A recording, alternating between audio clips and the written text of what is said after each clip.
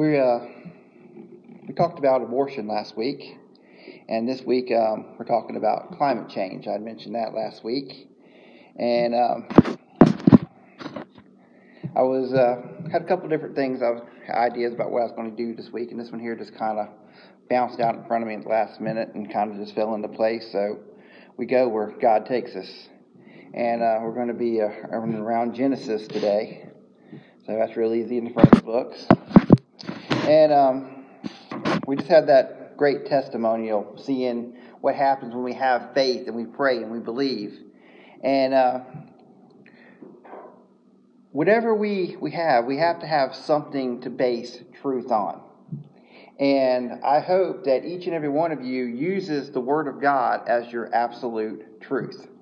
And the grand thing about the Word of God is no matter what the subject matter, we can be talking about something that happened in Jesus' time. We can be talking about something that happened in the very beginning with Adam and Eve. We can be talking about something that's happening today that the terminology is not used in the Word of God because it simply didn't exist then. But yet we can still refer back to the Word of God, and through its filter we can solve any of life's problems. All the answers that we need are in this Word. You know, if we don't use the Word of God, what do we have to base our truth on? Many people's truths come from opinion. It comes from the logic of others. It comes from all these different outside sources that can be changed, manipulated, and simply don't have any roots. But the Word of God is the one true truth. It is fact. It is given to us by the Creator Himself. And if we believe that and we use that, we can solve all of our problems. Let's have a word of prayer. Dear Heavenly Father, we thank you for this opportunity to get into your Word today, Father. We ask you to open our hearts and minds to receive it. Just take myself out of the way, Father, and let your true message shine through. We ask this in the name of your Son, Jesus. Amen. So, climate change. We've been hearing that a lot in the news lately. It's been a big part of the election. People have been battling it out about this thing called climate change. It's nothing new. We've been hearing about climate change for years and years. I grew up in the 80s and 90s as a child, and it was a big subject back then. We had cartoons that were devoted to it. We had movie and television. It was in our pop culture. It was a big deal, and it still is today. You know, it's funny about what we get passionate about. You know, we were talking about abortion last week. We talk about a human life that God knows, God created, God knows in the womb, and we can destroy that, we can take it away, we can commit that murder, and nobody really thinks nothing of it. It's no big deal. It's what's best in the eyes of these ones that support it. But yet, we have a different opinion when it comes to our environment. You know, if we were doing the same thing to animals and aborting them, we would have a totally different conversation. When it comes to the way we treat the environment, cutting down of trees, and these different things, we have a totally different outlook. And people's willing to go to great means to get their point across. And on a different subject, when we have such strong feelings, and it don't matter what the feelings are, whether it be about the environment, whether it be about abortion, even if it be about God, when we get to the point that we are trying to drive our point so hard that we are using destruction, we are using violence, we are using fear, these are the tools of Satan. And whatever our point was, whatever our cause is, doesn't matter at that point anymore, because we have totally lost focus for the point of driving our idea. and we're not getting real change. Real change doesn't come from violence. It doesn't come from fear. It comes from compassion. It comes from love. It comes from a want. We have this great motivation to stop this climate change. And let me explain to you what it is in layman's terms. It's because of all of the stuff we do on a day-to-day basis, our cars, our factories, these gases, the different things that we call just from life, the stuff goes up into the atmosphere and starts getting caught in the atmosphere, and it causes the sun's rays to be able to be trapped. It causes like a radiation, and therefore raising temperatures. That's the idea. And the logic is that we've got to put a stop to this because it's going to cause all sorts of damage. The oceans are going to rise, polar ice caps are going to melt, there's going to be flooding, there's going to be fires, there's going to be all these different kind of things generations down the road. They blame all the fires out in California on global warming. Well, they don't take in consideration the numerous people that's been arrested for arson. They don't take in consideration the fact that groups have taken credit for starting these fires. And they don't take in consideration that they are localized. They stop burning at the Canada line. They also are localized in one area. If we were having fires just spontaneously start due to the fact of climate change, why is it not a worldwide epidemic? Why is it only in one state in one country? The fact is, the scientific proof is sketchy. There is no fact to determine if any of these things are really happening or not. But we do have something we can go to that will tell us a little bit about what is going on and whether we need to be worried about this thing called climate change. Genesis 8 and 20.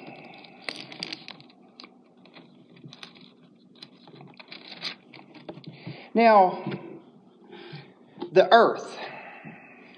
Now, oftentimes we get confused because we have two different things here. We have the earth. That is the planet, the actual structure. This is what everything is made up of. The actual core, the ground, the actual physical thing, the earth. And then we have the world, which is something totally different. The world is what we know. This is what mankind lives in. This is our environment. This is life, the world. Two separate things. And there's oftentimes much debate about, how can this have taken place, but the world's only this long, but there's so much that we don't understand. There's only so much that is packed into God's word, what He wanted us to know, but there's so much more that He has done, that He is doing, that we simply just don't know about yet. For God, one day is as 1,000 years. And we see that all this happened in the course of 7 days. Well, how many thousands of years was that for God? What took place in between all the steps from when He first said, "Let there be light," to when man was created? And it is changed and evolved. We see in the beginning that let me just turn there for a minute and we'll come back to Genesis 8.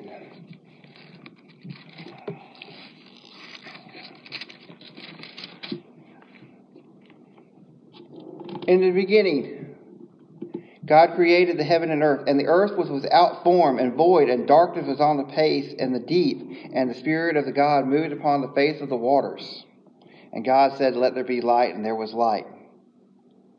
And then he went so on and so forth and did all this creation. Taking something and molding it and breathing life into it and changing it and evolving it. And we see species. We see the dinosaurs were here and then gone. And we have other things that were here and gone. We see change. And as we further go through, we see how the Garden of Eden, what it looked like. Its lushness, the fruit growing upon the trees.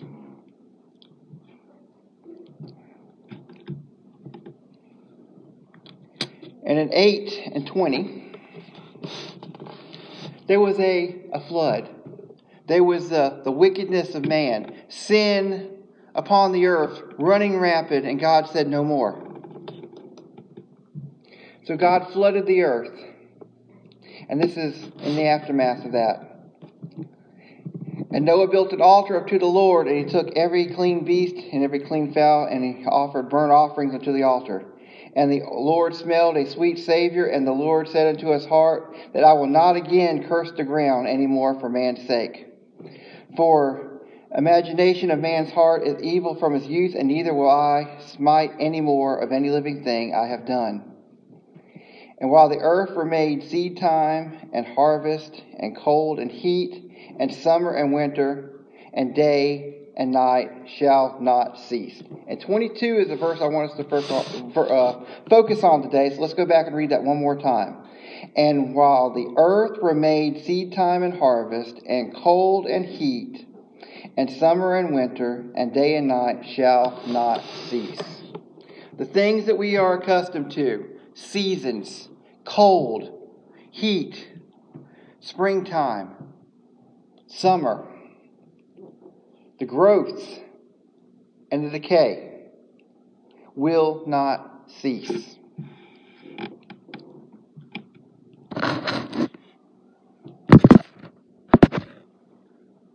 Oftentimes we have a drive that we need to take action upon ourselves.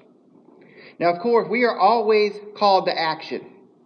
But we are called to take action with God, to follow God, to let God lead us. But man oftentimes has a different idea and thinks he needs to take situations into his own hands, and he needs to start making the changes, and he needs to do things without any kind of influence from God or anyone else. When we get this kind of mentality, we are pushed away from God. We are pushed towards things like government. We are pushed towards things like socialism, group mentality. We are looking for worldly, i.e. man, as supreme leaders, instead of looking for God as our Almighty, as our true leader. We are taking God out of everything. We are to believe. We are to believe God's Word. God created everything. So are we to believe that He is not in control, that man can destroy everything that he created? Genesis 1 and 26.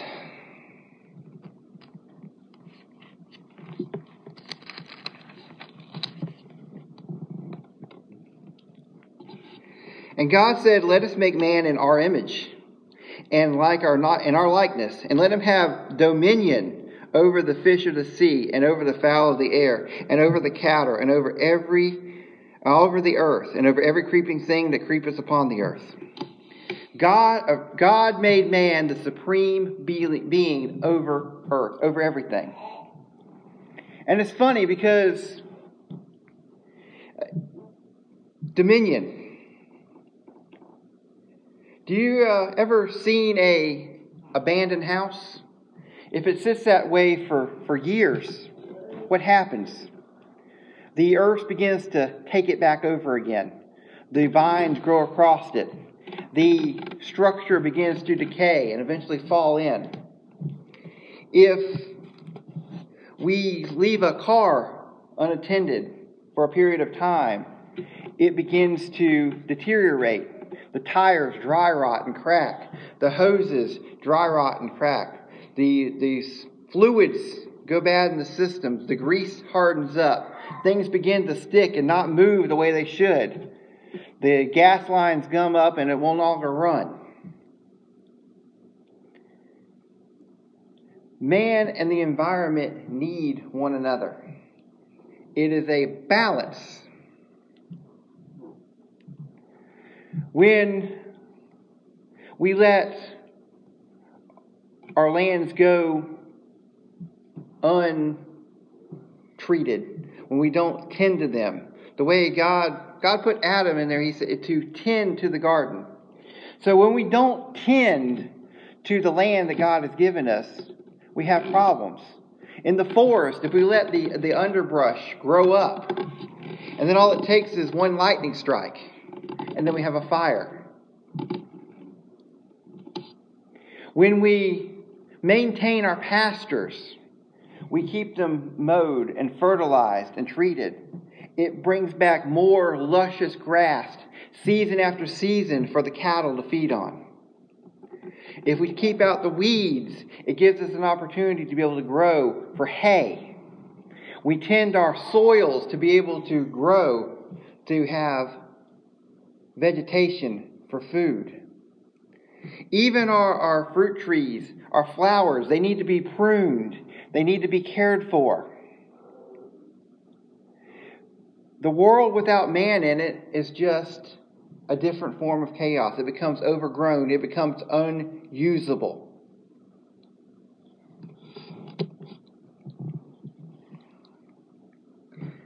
God tells us to be fruitful and multiply. He tells us that children are a great blessing, to have many of them. So when we hear people talk about that we need to depopulate the earth, that we have too many people because of what it's doing to the environment, that is in direct conflict with what God tells us. God knows the beginning from the end.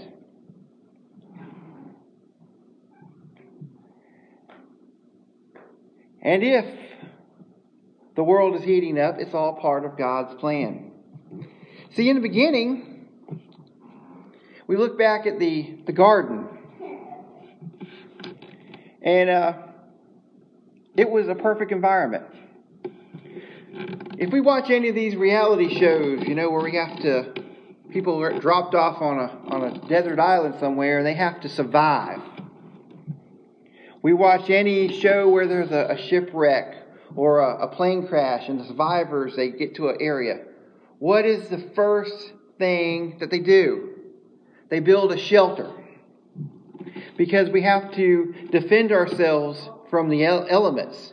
Because we have to protect ourselves from extreme heat. We have to protect ourselves from extreme cold. We have to protect ourselves from the rain. So we need shelter. But Adam and Eve didn't have to worry about that because their environment was perfect. We didn't have these 100-degree Florida days where the sun is bleaching down. We hear one verse, it says that he walked in the cool. It was pleasant. It was nice. There wasn't extreme drops in temperature where you have to worry about freezing. And there wasn't even any rain.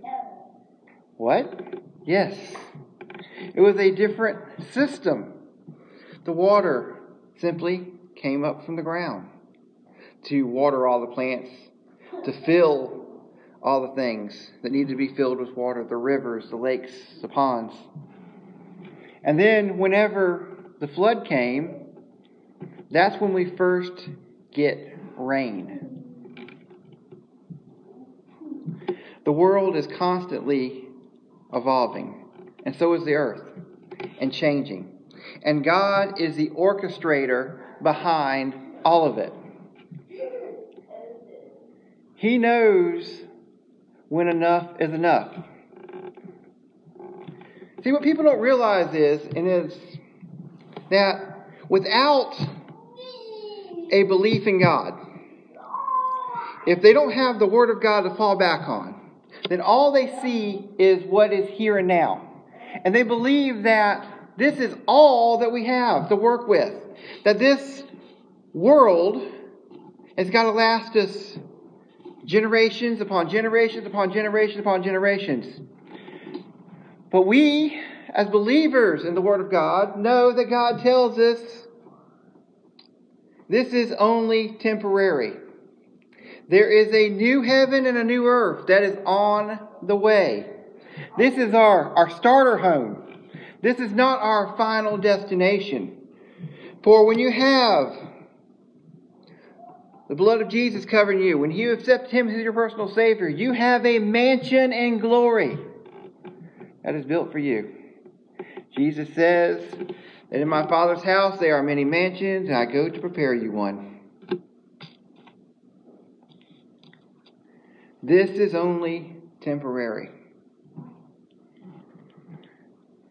And I believe, because I know that my God is in control of everything, that He has a plan, He knows the beginning from the end, that He doesn't make mistakes. He isn't like us whenever we start a project and we get in a little too far and we have that oh no moment when we realize we're in a little over our head. God is never in over our head. He does not have any contingencies that He has not planned for. He cannot have any problem that He cannot solve. He can take anything, no matter what we do, and turn it around and use it for our good, because that is who He is.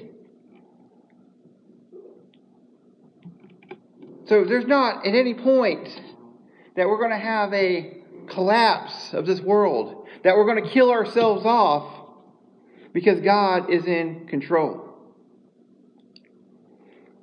If there is a problem, then God can fix it. Or better yet, He can make it part of His plan. And perhaps that plan is that we are going to go back to a way that it was before. That perfect environment. God told us that He's not going to flood the earth anymore. But there is a little something about fire. Save that for another time. God is in control. God has a plan.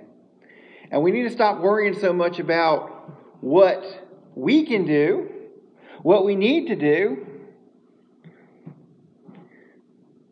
Paper straws are not important, but saving souls is. That is what we all need to be focusing on, is each and every one of us learning all we can about our God. And just like the testimonial we heard today, allowing Him to come in our lives, allowing Him to answer our prayers, to give us miracles, to love us unconditionally, to fulfill our needs, to grant the promises that He has given us, to do all of these things that He wants to do for us, and then be able to go out into the world and share it. To share how great He is. And let others see and live by that example and be that light and make real change. Change that we can only have by following God. Bow with me, please. Dear Heavenly Father, we thank you for this opportunity to get into your word today, Father. Father, we ask that we can take off the blinders, that we can sort through all the tomfoolery and just the mess of the world, Father, that all the junk that gets put in front of us, that we can see what the truth is, Father. That we'll have a burning passion to know the real truth. And that is your word, Father. That we can get into your word, that it'll be in us and upon us and within us and consume us, Father. And we can be able to go out and use it, and we can fulfill what you want for us, Father, and be able to benefit from everything that you have for us and be able to show it out to others, and others will see and souls will be saved, Father. We ask you to guide us and lead us in everything that we do, that chains will be broken, decisions will be made, and feet will move, Father. We ask this in the name of your Son, Jesus. Amen.